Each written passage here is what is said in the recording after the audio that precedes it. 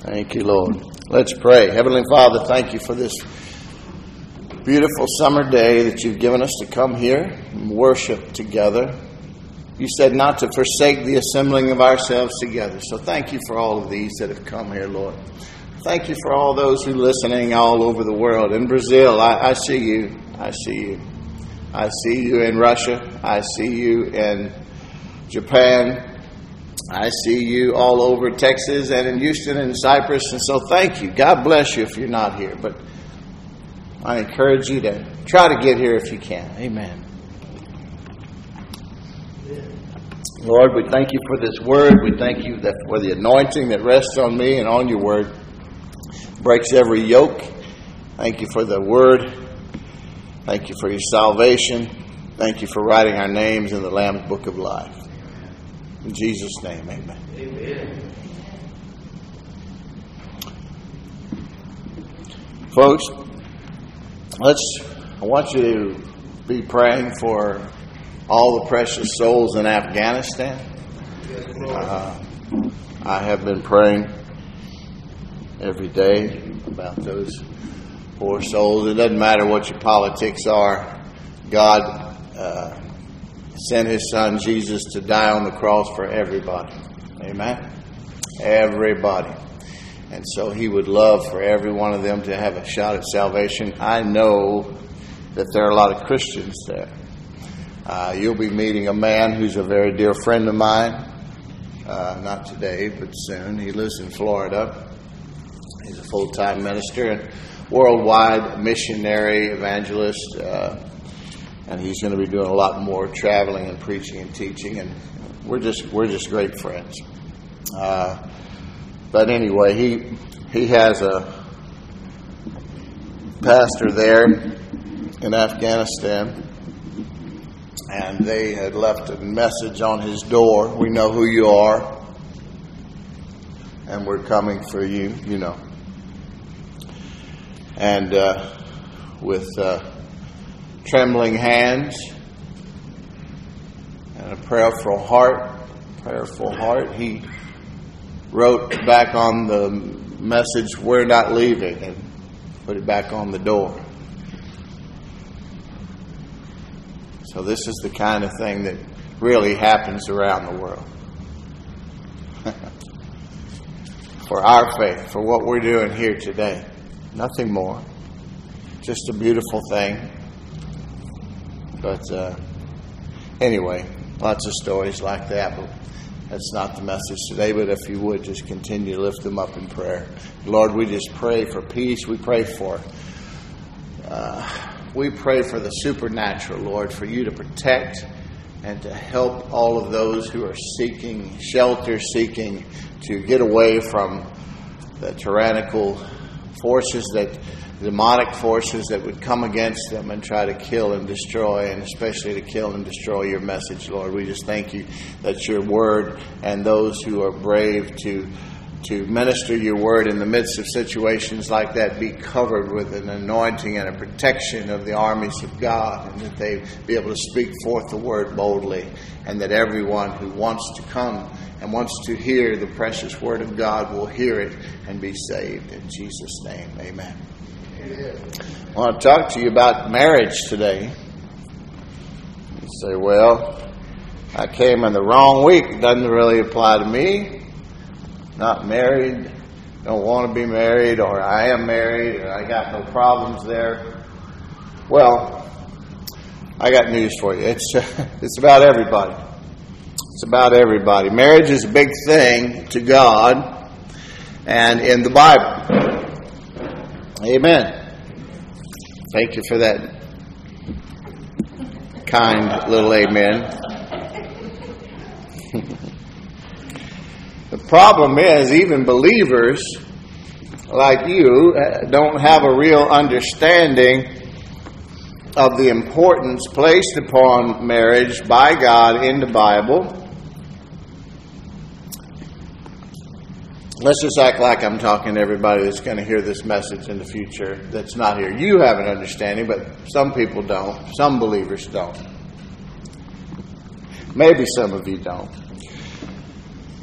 But this lack of understanding, or what a revelation is the word I always use, but it's just understanding. It's just where the light bulb goes on. And you go, I read that 1,000 times. And today God spoke it to me and I get it. It applies to me. It applies to my situation and circumstances. And He really turned the light on for me today. That's understanding of God. That's revelation knowledge. So people don't have a lack of understanding or an appreciation of marriage as God has ordained it. And it's having disastrous consequences. Amen. Amen. First thing is that it leads to a lowering of the standards of quality of life, quality of family life, which in turn leads to a lowering of the standard of life in our culture as a whole. Amen. We have an interesting time in which we live, which people like me, for years, and in charismatic circles, we've come out strong against the Pharisees and the religious zealots and the legalists and the ones with the 10 Commandments hanging on the wall and do this, do that, turn or burn. We've come against that sort of teaching because while it may be true, it's not the gospel. The gospel is the good news, the grace of God, the free gift of salvation and what Jesus has done on our behalf. So we've come out to say, hey, the good news is what empowers people and sets them free. Amen. Amen. But the grace message has been out there for a while now. And to the extent that people not only get it, well, they don't really get it, because what they've done is they've done what Jude described. They've taken it and turned it into a license for sin. And he said, that's crazy. Because Titus 2:11 and 12, Jesus talks about the grace of God, which brings salvation to all men, has appeared to all men. And it teaches us to live godly, upright lives in this present evil age. Something like that. That's my remembrance of it. It's close enough for today. Somebody will get me that. Don't ever say it's close enough in the Bible. It has to be exact. You're right. I have a Texan translation I use. It comes from up here. But 2 Corinthians 10:12 says that those who compare themselves amongst themselves are not wise. So what we do, we look around, don't we? And we get in the sin of comparison. We keep the phone stuffed in our face, see what everybody else is doing. That's why we stay depressed and obsessed and all that other stuff.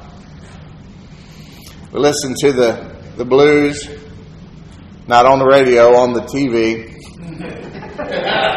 The 6 and 10 blues. And we hear things that are not from this word, but from the world.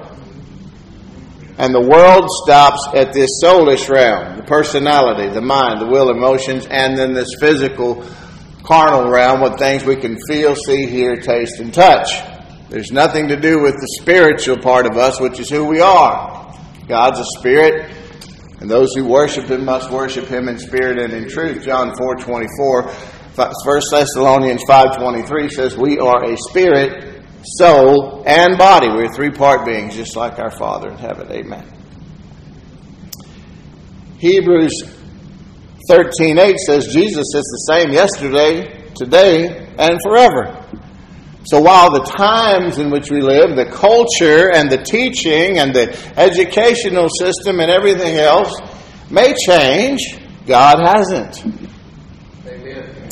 And the only thing that changed about the way He has dealt with man for the entire history of the human race is the dispensation of time because of the different covenants that He has entered into with man. Amen. Which have been broken all along the way. And Jesus finally came and brought and ushered in this grace and truth, this church age. Amen. And it's from the time He was crucified on the cross and buried and resurrected and enthroned in heaven. And the day of Pentecost came and the Holy Spirit was poured out. Nothing has changed from then until the time He returns. Amen. In the way that God deals with people. And nothing has changed about the Word of God. Amen. Now, people need to understand how to read the Word of God and rightly divide it and read it through the lenses. I always talk about that old John Conley song, Rose-Colored Glasses. I used to sing when I worked security for him one time. But you need the lenses of grace and truth to understand even the Old Testament. Otherwise, you'll think God is just a mean old bad guy waiting to get you. And if you just see that blank page between Malachi and Matthew as a blank page, and you don't understand the tremendous difference that Jesus has made on your behalf, then you're going to live a condemned life trying to earn a relationship with God, which is something you can never do. Jesus did that for you. All you got to do is accept everything that He did on your behalf, and it's all credited to your account. Amen. Or oh me. Let's see what the Bible says about marriage so that we know what it really is, okay? First, the emphasis in the Bible is very strong. God places a strong emphasis on it all throughout human history. The record of human history, for instance, begins and ends with marriage. Do you realize that? All right, well, let's talk about it a little bit. Genesis chapter 2. I'll try not to be too long today. Let you beat the Baptists to Luby's. Genesis chapter 2. Verses 18 through 23. I'm reading out of the English Standard Version today.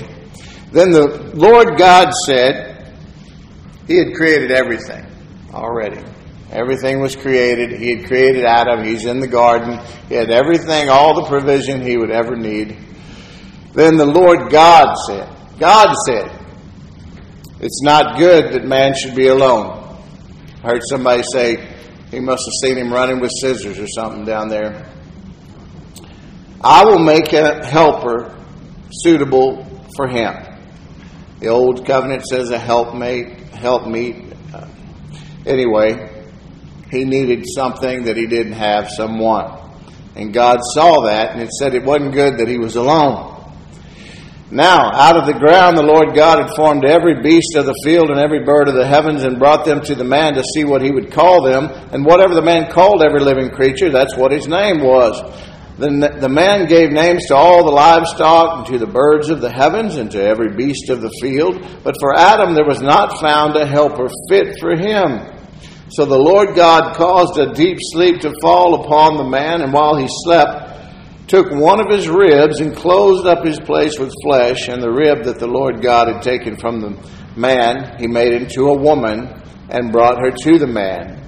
Then the man said, This at last is bone of my bones and flesh of my flesh. She will be called woman because she was taken out of man. Therefore a man shall leave his father and his mother and hold fast to his wife, or cleave to his wife, and they shall become one flesh. And the man and his wife were both naked and were not ashamed. God said, not good, man be alone. Point I want to make here, God himself provided the bride. You notice he didn't make her out of the dirt either like he did Adam. He took her out of his side, not out of his back or his foot. Side. Everything in the Bible means something. I believe personally that God let Adam feel the lack so that he would more appreciate what he was about to provide. Amen. The Bible says a man finds a wife, finds a good thing, and obtains the favor of the Lord. Amen.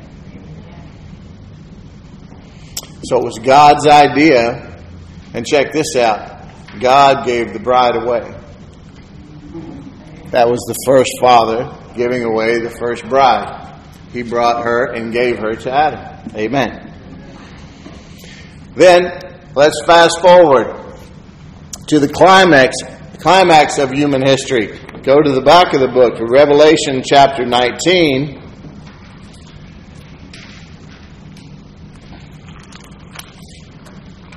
Verse 6 through 9. Revelation 19, verses 6 through 9. The Revelator John is describing what he saw here in heaven. Then I heard what seemed to be the voice of a great multitude, like the roar of many waters, and like the sound of mighty peals of thunder, crying out, Hallelujah! For the Lord our God, the Almighty, reigns. Let us rejoice and exult and give Him the glory. For the marriage of the Lamb, capital L, that's Jesus Christ, has come. And His bride, that's you, folks, has made herself ready. It was granted her to clothe herself with fine linen, bright and pure, for the fine linen is the righteous deeds of the saints. And the angel said to me, Write this, Blessed are those who are invited to the marriage supper of the Lamb. And he said to me, These are the true words of God. So, the consummation of all human history and blessedness found in the marriage supper of the Lamb. This is God's objective all through human history.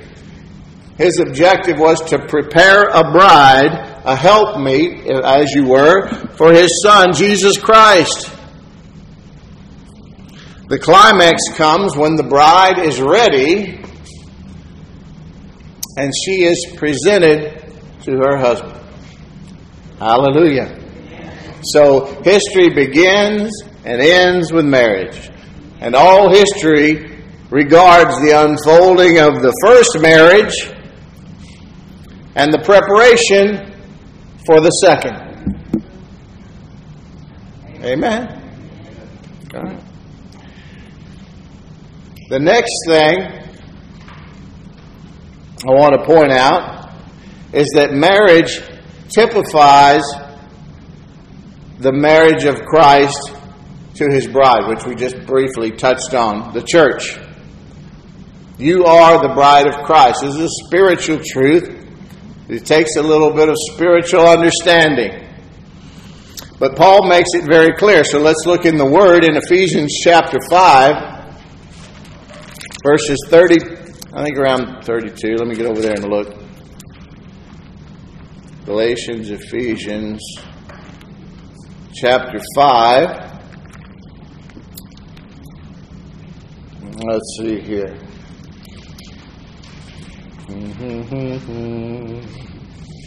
Thank you, Jesus.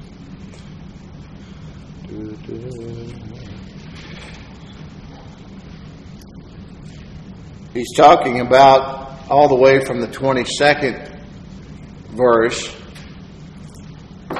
to the end of the chapter about husbands and wives. Amen. But in the 32nd verse, I could read all that to you, but I won't to save time. If you ever want marriage counseling, I will definitely be going here and reading it all to you. Amen. And I always love it because the women always want me to tell the men what he's supposed to do, and the men always want me to tell the woman what she's supposed to do, and I tell them both, no, I want to talk to you about you, and I want to talk to you about you. Because that's what God wants. Amen. But verse 32 says, This mystery is profound, and I am saying that it refers to Christ and the church. However, let each one of you love his wife as himself, and let the wife see that she respects her husband.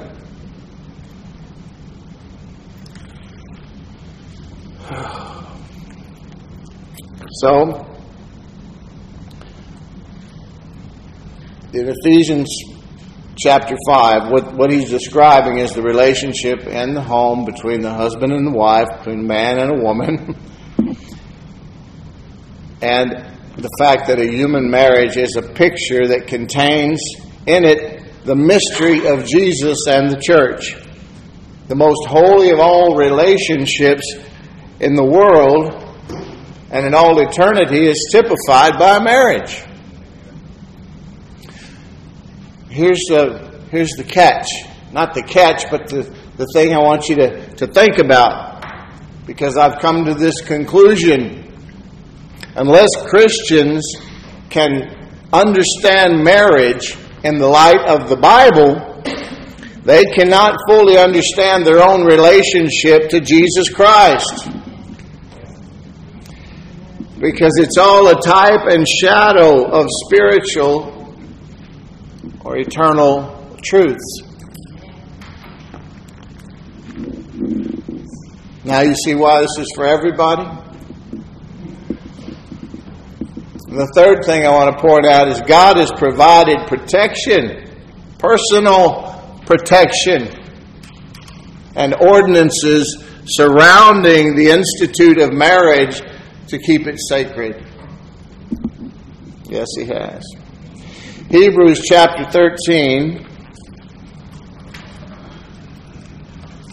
verse 4. Let marriage be held in honor among all, and let the marriage bed be undefiled, for God will judge the sexually immoral and adulterous. God demands that all people hold marriage in the highest esteem and respect and honor the institution of marriage. He's talking to everybody, all races and creeds everywhere in the world.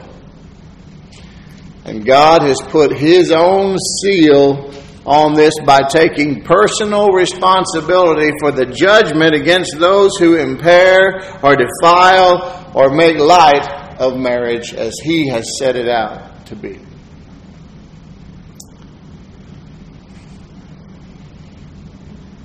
Fornicators, He's talking about here, those are those who seek sexual relationships outside of marriage.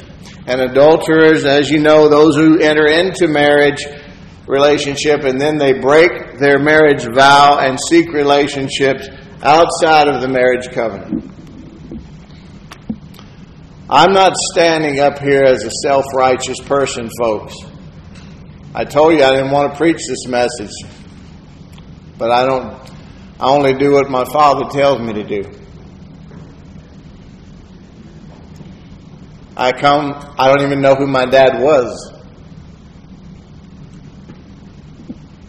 I come from the youngest. I'm the youngest of 5. They all had the same dad. My mother married their dad when she was, I think, 14 or 15 to get away from the terrible home environment she was in. And my grandmother was on whichever marriage she was on at the time. You see what I'm saying? My great-grandfather was the pastor, so, hey. But they jumped the tracks there for a couple of generations.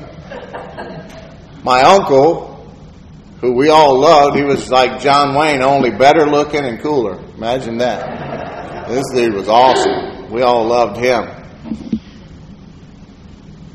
And I think he kind of got this because he wasn't a fornicator because he was married 13 times.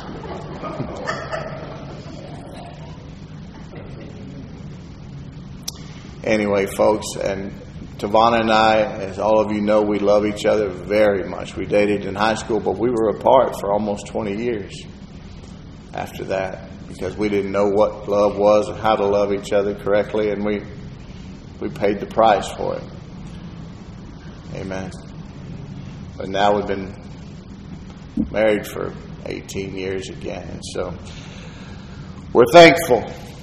And we're doing it God's way to the best of our ability. Believe me, everybody, all you married folks, Amen. Do you love your wife as perfectly as you should, like Christ loves the church every day? I want to, but I can't say that I do. I try.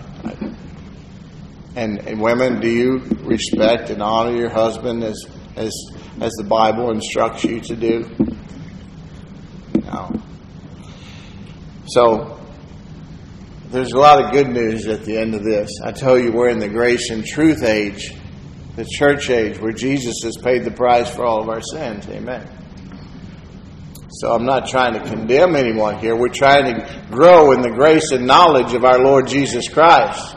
We're trying to multiply the peace of God in our lives, and that's how you do it, by growing in the knowledge of our Lord Jesus Christ, getting to know Him better, getting closer to Him. Fornicators and adulterers, God was talking about, He would judge. I just think it's interesting that He interjects Himself, the Father. You don't see that often in there. He will judge. Like He's taking this very personally, like this is something that I ordained, and I'm going to watch out for it. In both cases, fornicators or adulterers, they're all guilty, basically, of disrespect and dishonor of the institute of marriage ordained by God. And He Himself takes this personal responsibility for keeping it sacred and keeping it protected. I have a couple of little testimonies or stories I want to finish this with, and then I'll let you go early today. But it's, I think, maybe helpful examples. I don't know. It's just what God put on my heart to share with you today. But there was a minister who's a mentor of mine. He had a church. He had a young woman who she'd sort of grown up in the church, and she was grown now, getting to, she was marrying age, whatever that is. There's not a marrying age, but you get it. Come to be a young woman now.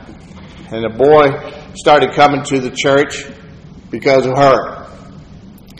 And he came for a while, and he jumped through all the hoops. And the girl came to the pastor pretty soon and said, "Hey, we want to get married." And he said, "Well, I hate to tell you this, but I disagree with that choice at this time.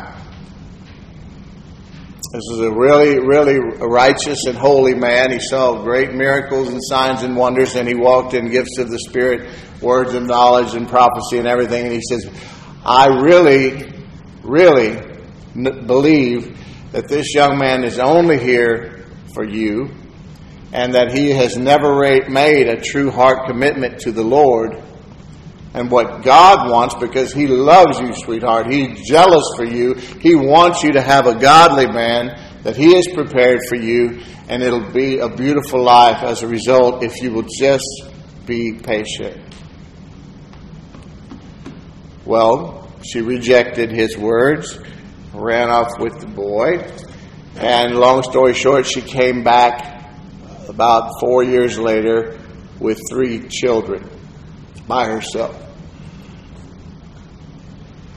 Welcomed her with loving arms, and they started again. But her life was much more difficult from that point on, as you can imagine. There's some friends of mine just gave me a book, and maybe I'll recommend it to you all or let you read it. They wrote some nice things to Tavana and me, and these are amazing ministers of God. It's a couple, but I want to share something from their book. Love to read the whole thing. It's so amazing. But they spent many years in Russia and in the Ukraine ministering as missionaries. And now they're here. They're in Colorado, and they run a huge portion of of the 1,200 employee ministry of Charis Bible College and the World Outreach and all of this. But anyway, they're just great people, great ministers of God. And they share a story in their book that I thought would be impactful regarding today's message. Because they were talking about the fact that we're all new creations when we come to Christ. The old things have passed away. Behold, all things have become new. Now God sees us not after the flesh, not after our mistakes, our errors, whether they be past, present, or future. Now we are children of God, and when He sees us, He sees Jesus. And He sees us as He created us to be, without all the junk and the stuff and the misprogramming that we're working on now as we renew our minds through the washing of the water of the Word and this soulish realm, this personality that's been so corrupted. Amen. But anyway, I'll get to the point here. I'll start just a little ahead. So God never shuts the door to His presence. So they mentioned that we're all just ambassadors here for the Lord Jesus Christ and ambassadors of His grace. We want reconciliation. That's why I tell people, don't get into arguments with people that don't even have the Lord. They don't even have the ability to understand the things of God because they don't have the Spirit of God yet. Why would you argue with them? Why aren't you just praying for them and loving them and showing them what it looks like to be a Christian? Instead of being that one that Gandhi testified about his whole life, he said, I would have been a Christian, but then I met one. God never shuts the door to His presence. We do that when we turn to the flesh.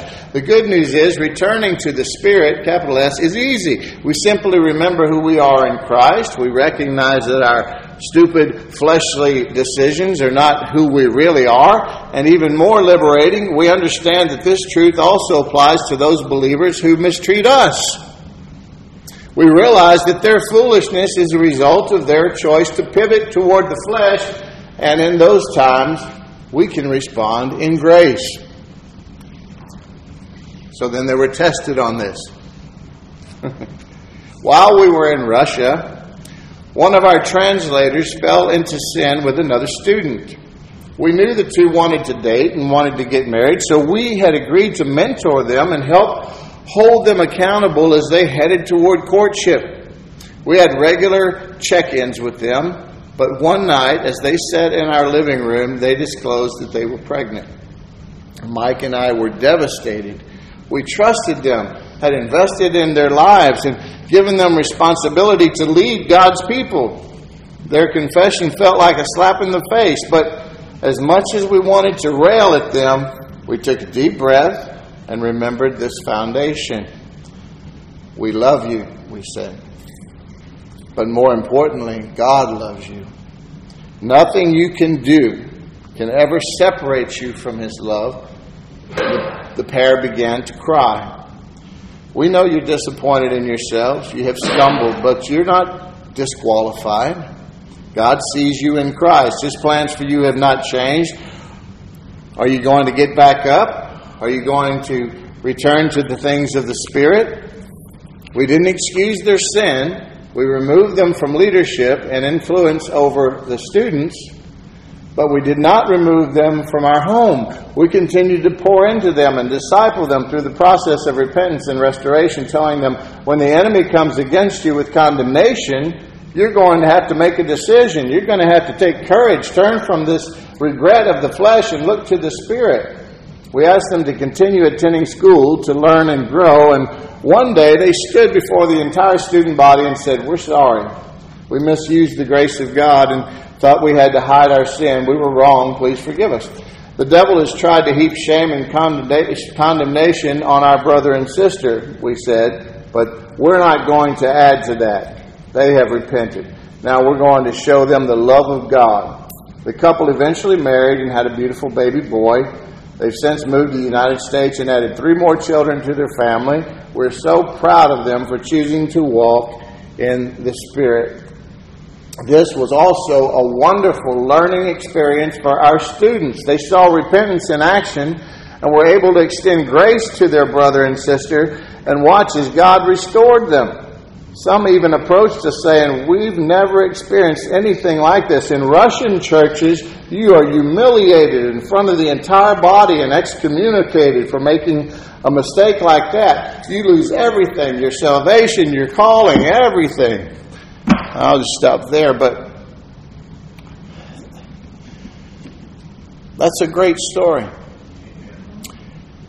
You know, I had a situation in a church that I pastored one time, and I got a guy to come there to help out my praise and worship leader, who was extremely gifted, and so was he. You know, you think of Buddy and Sherry as far as singing and playing. I mean, this young couple, they had, you know, he had albums. I mean, they're just really, really, really talented. And I had a check in my spirit about asking him, because I remember him coming to a church where I had been training in my pastorate, and I remember a couple of the ministers ministering to him about a relationship he was in. He rejected their teaching because he was doing what he shouldn't have been doing, and he didn't ever come back. Well, me, I want to go get everybody and get them reconciled with the Lord and just get them back into the service of the Lord. You know, my wife's father was he was going to be a pastor, and she didn't even know that until after he died, because they had divorced when she was very young, and her mother kept his Bible though, and it showed when he preached his first sermon and all this and that. But when he was caught in sin, because of the divorce of her and her mother, and I hope she doesn't mind me saying this, but if it helps people, I don't think she minds. But they threw him out of the church, you see, instead of just sitting him down and loving him and helping him and just taking him out of leadership for a period of time, which is what they should have done.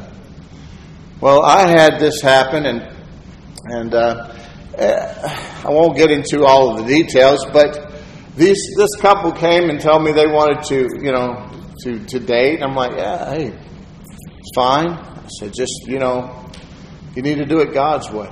Just be patient with the things that, all young couples are burning for. Just be patient. Do it God's way, and you'll be protected. You'll be entering into the covenant that God has for this, and it'll be a beautiful thing, and you'll be glad. He'll make you glad that you waited. You can never outgive God. Well, they didn't. They said they would, but they didn't. And the next thing you know, instead of having the praise and worship meetings and at the church where they were supposed to, they're having them in his house. And not only that, but she was already living there, and they had bottles of whiskey and pills and weed, and the 14-year-old son of his, who was also playing piano in the church, and his one of the guys from, I didn't hear about this for a while, but one of the guys from the praise and worship team came and told me, and he said, man, I had to approach him about that with his boy, and he said, well, it's better he learned here in the house, so I'd rather teach him than somebody out on the street. That kind of old thinking, like my old uncle had, who used to took my 14-year-old brother, who's older than me, on that hunting trip, to Mexico. Never mind. Nevertheless, I called the man, and I'm like, listen, man, this, You understand, when I put you up in front of God's people, I'm saying, look what God can do. And here you're bringing half of them over to your place and passing out party favors and whatever. And then now you've taken this young woman who already had a terrible past and making it worse. And God is jealous for her. And anyway, they rejected my truth, God's truth, and me. And not only that, but the whole board of that church agreed with them. I said, I'm not here because you asked me to come. I'm here because this is where God has me to be. The devil's not going to run me off. But as soon as he tells me I can go, I will go. And when he did, I did. But that church isn't even there anymore. One of the last stories I heard was that guy and that girl, they had tried to continue on with some services or something. They couldn't get a preacher to stay. And they had a big fight up there, and he dropped his drawers and mooned everybody and told them some things on his way out the door. So this is what resulted from that, you see. Then I found out he had been asked to leave John Osteen's church many years back for some of the same reasons, and I should have listened to God when I had that check in my spirit. These things are important. I had a guy approach me the other day, or a girl. I'm not going to say, if I didn't already. So hopefully we'll see this person here. But said, what's your church, and so forth and so on. Told him. Said, well, I go to Second Baptist. I was raised in Church of Christ, but I go to Second Baptist. But I just feel like I'm in a concert, and I'm looking for a word-based church. I said, well, brother, we ain't got much else to offer, but that's what you'll get with me, with us. And you'll get the love that God intends, because it's very, very exciting what's going on there regarding the love of God and the love of God's people for each other, which is what Jesus asked for in that prayer on that fateful night. He said, well, I'm gay. I said, I know. No, I said, okay. I've known. He said, I know that at where I'm at, what they'll do, they put me through these classes and this and that, they'll try to change me. I'm just listening. He goes, and I know I'm very aware of what the Church of Christ will do. I said, yeah, me too. He said, so, there it is.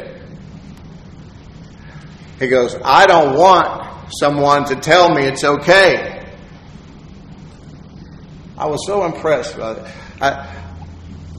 I want the Word of God, just like it is.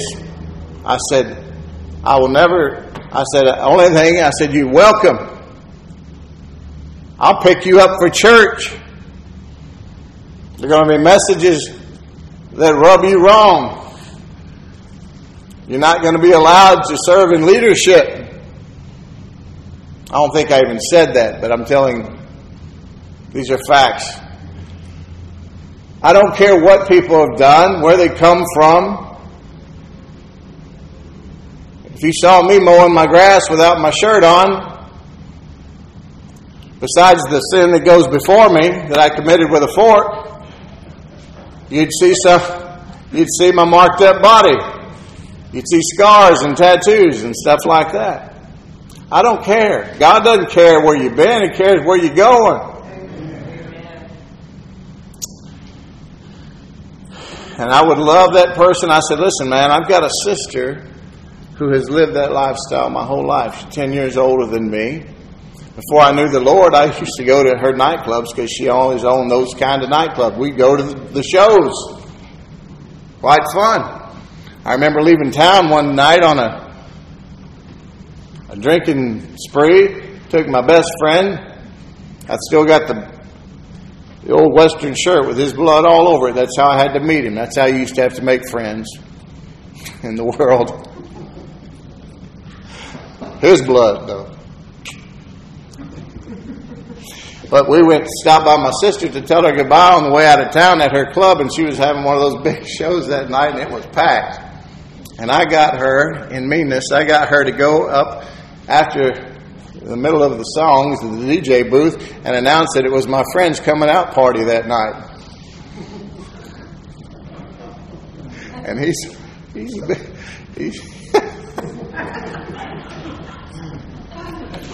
and man, he began to get approached. What's all this coming out party consist of? He's like, hey, I'm straight.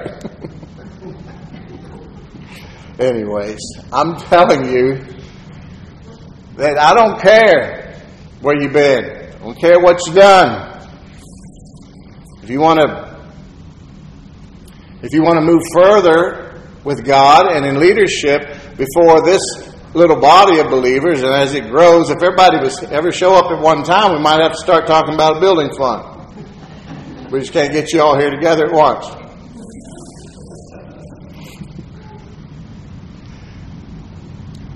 But you know, there